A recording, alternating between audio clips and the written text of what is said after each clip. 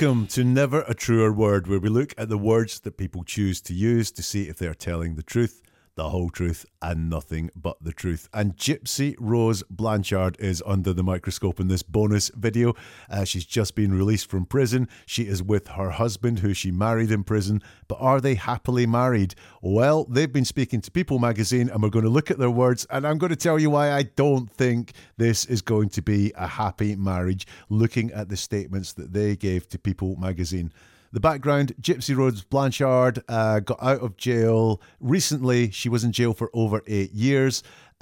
Whilst in jail, she married a guy called Ryan Anderson, and now she's been released. They are together for the first time as a couple. They've given this interview to People magazine, which is linked in the description. And I've got to put it right out there. If you stick with this, you're going to find out why I think they have a doomed relationship, although there is a bombshell coming at the end, which I can't wait for you to see. So what to watch for in this is, as people, what we're focused on is revealed by what we speak about and how we speak about it. Even if we're trying to keep things in or hide things from people, because it's high priority in our mind, our focus will slip out. It will really come out. And that's what I want you to look for when we look at the words of Gypsy and Ryan as we go through them. If the like button is there, if you press that, that means this gets to more people. And just thinking about it, this video isn't just going to help you understand what's going on in Gypsy and Ryan's relationship. You could use this to work out what's going on in other relationships in your life, people that you know in your family, maybe even your own relationship, if you see how people talk about relationships. If you press the like button, you are spreading that knowledge around the world. Always interested in comments that you have as well. You can get in touch on social media or drop a comment here if you can, or an observation, or if you think I got something wrong, let me know.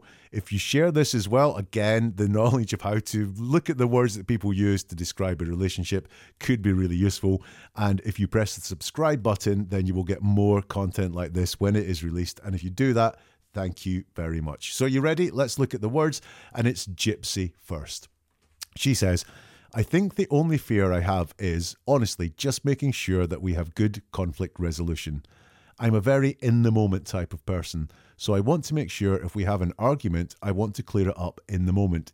He is the opposite, where he has to sit on things and think about it, and then come back a couple of hours later and resolve it. I've never lived with a man. I grew up with a mom, so I didn't even grow up with a dad in the house. So I'm like, I don't even know what it's like to live with a man." So where is Gypsy's focus there, do you think? This is where I think it is. Conflict, arguments, people being opposed to each other. She talks about conflict resolution. Her thing that she's focused on is what happens if we have an argument. She describes Ryan as the opposite to her. And even she talks about the concept of a man, which is the opposite to her, a woman. We'll come on to why she talks about that there, but I think her focus is on conflict, arguments, and people being the opposites of each other. She uses words like honestly, just, so, and never. In fact, in that really short statement that she's given to People magazine there, she uses 4 of the 8 words that liars use. The 8 words that liars use is a quick hack to see if someone is possibly being deceptive or lying when they talk to you. If you want to read more about it, there is a book available. There's a link in the description where you can buy the book. It's a really quick way to see if the people you're hearing from are lying to you. Just like Gypsy here, I think she's being deceptive. She has a 4 out of 8 score on the 8 words that liars use. Zone in on what she said first. She says, "I think the only fear I have is, honestly, just making sure that we have good conflict resolution." Now, she may want to give the impression here that she has only one fear, but she doesn't say that. She says, "I think the only fear I have is." She only thinks it. She doesn't know it. She doesn't say the only fear I have. She just thinks that's the only fear. So I think it's highly possible that there are more fears inside her head, and that she's trying to narrow it down to just this one when she's talking, so that it looks really, really good. It's a great relationship. I've only got one fear. By the way, she could have mentioned lots of nice things about Ryan in this interview, and that's all that's been chosen. That's great, but this is something that's definitely focused on because these are very authentic words from her ish. Apart from the fact she has more fears. She uses the word honestly. The only fear I have is honestly. When someone feels the need to tell you they are being honest by saying something like, honestly, this happened, or to tell you the truth, why are they flagging up that they're telling the truth? Two possibilities. Number one is they've been lying all the other times, and actually this time I'm going to put a flag down because I'm being honest. Or more likely is, this is a bit deceptive and I really want you to believe this. So I'm going to tell you how honest this is. I'm going to persuade you that this is genuine. Look, honestly, this is true. Same thing with just. Just is used in deception all the time. What it does is it says, focus on this thing I'm going to tell you because this is just all that's going on. Don't focus on anything else. Just is used to make things seem really small and to make it seem like it's the only thing there. Whereas quite often if someone says, I'm just making sure that we have good conflict resolution, that's not all that's going on. There is a lot more going on, but they only want you to focus on this one part, which is why they used the word just. Why do I think this is quite credible and authentic from Gypsy? Look at how many times she uses I think, I have, I'm a very, I want, I've never, I grew, I didn't, I'm like, I don't. She says I a lot of the way through that statement. When we use I a lot, most often we're being honest because what we're doing is joining ourselves, the I, with what happens next. If people drop the pronouns, so if she'd said, never lived with a man, grew up with a mom, less honest because she hasn't attached herself to it. But she says, I've never lived with a man, I grew up with a mom. So I think there's a lot of honesty there. She's talking from the heart, which is why she's using the word I a lot and really putting herself in what she says. Compare that to how often she talks about Ryan.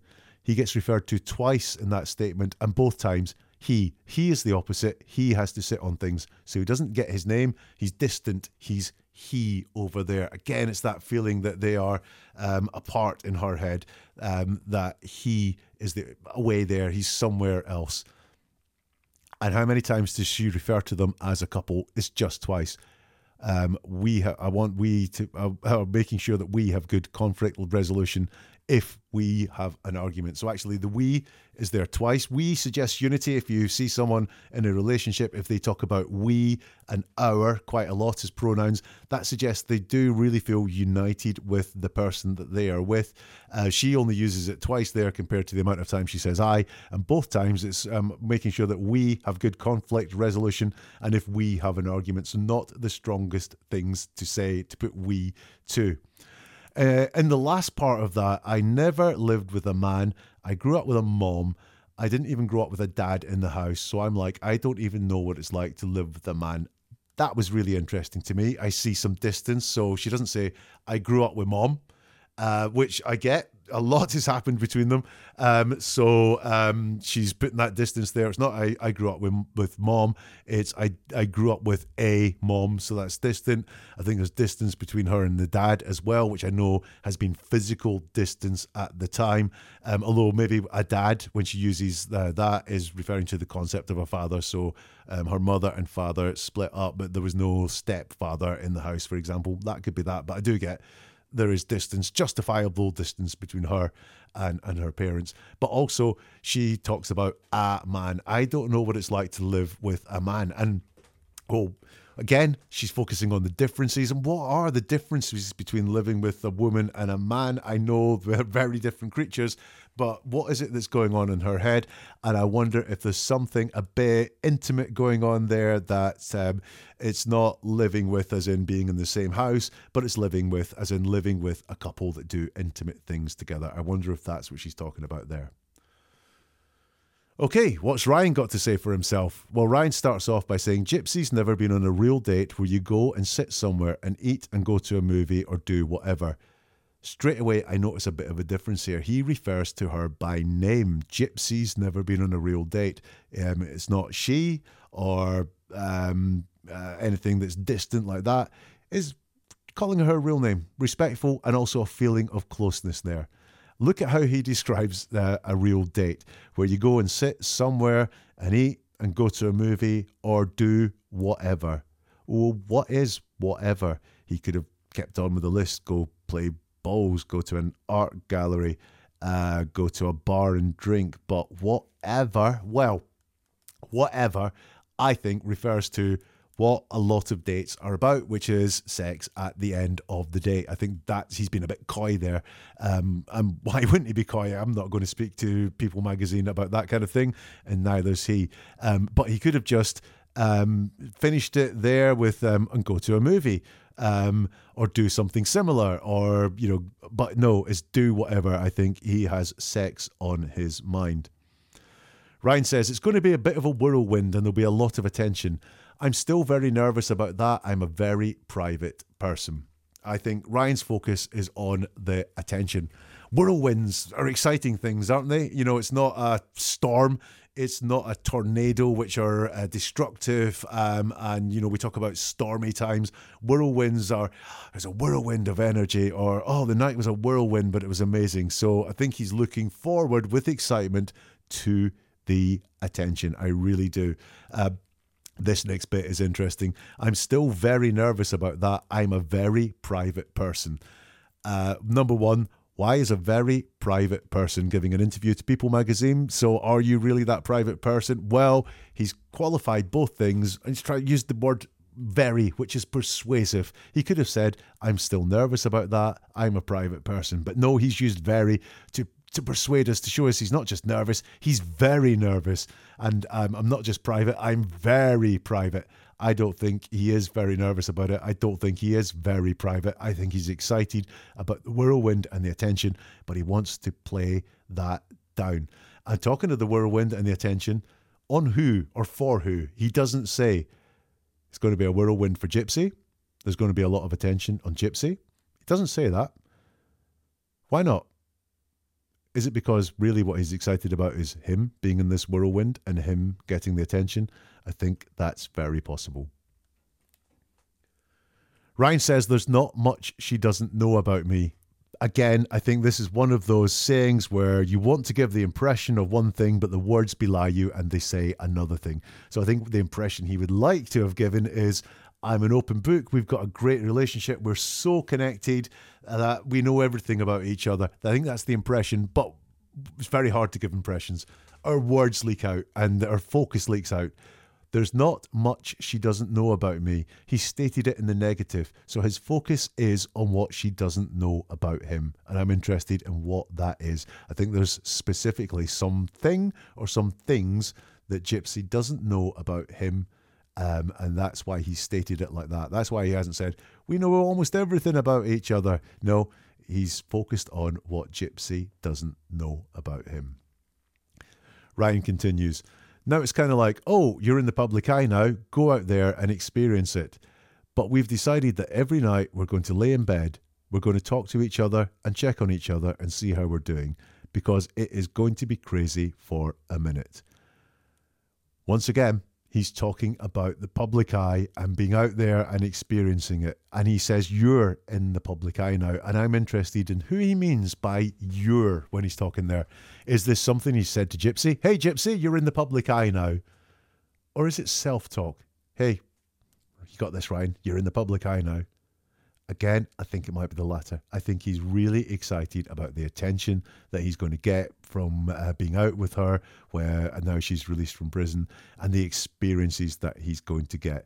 I think this is about, he's not interested, he hasn't said, I'm interested in the attention that Gypsy's going to get. He's kept it very bland, and I think that's why. I think it's him that is excited.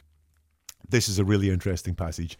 We decided that every night we're going to lay in bed, we're going to talk to each other and check on each other and see how we're doing. Nice sentiment, but look at the priorities. The things we mentioned first are normally the most important things to us, and things decrease in priority the further we go. So what he's not saying is the most important thing is that we're going to talk to each other and see how we're doing. The most important thing, the thing he mentions first, is every night we're going to lay in bed. Sex on his mind again, I believe. Every night we're going to lay in bed and we're going to talk to each other and check on each other and see how we're doing. Now, the actual sentiment there, talking about laying in bed, doesn't even come into it. If he said every night we're going to talk to each other and check in each other and see how we're doing, it doesn't matter to us where it happens. It could happen sitting down having a meal. It could happen while they're sitting watching TV. But the things we focus on, they come out in what we say. That's why I think he mentions laying in bed and then talking to each other and then seeing how we're doing. But look how often he uses the word we compared to Gypsy earlier. This is nice. We've decided, joined, we're going to lay in bed, joined, we're going to talk to each other, double joint, we're and each other, and check on each other and see how we're doing. So from that, I get a much bigger sense of a bond with Gypsy than I got when she spoke about him. That's all we've got. What do you think about the relationship now you've seen that? Happy ever after or doomed? Here's my conclusion. Gypsy is focused on their differences and on conflict, them being the opposites. She's really internal in her focus about how they relate to each other, and she doesn't think it's going to be that great.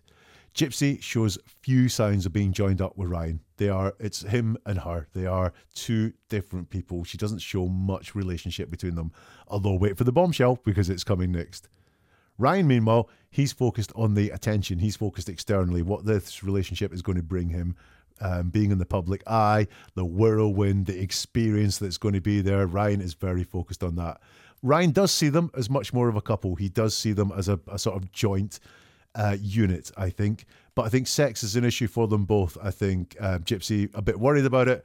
Ryan, bit desperate for it, if I'm being honest. And that was where I was going to leave it. And just when I'd finished putting all this together, my attention was drawn to an Instagram post from Ryan, or more importantly, the comment that Gypsy has put on the Instagram post from Ryan, where she says, I don't know what Ryan has said to say this, I haven't had time to look into it, but Gypsy says on this post, Ryan, don't listen to the haters.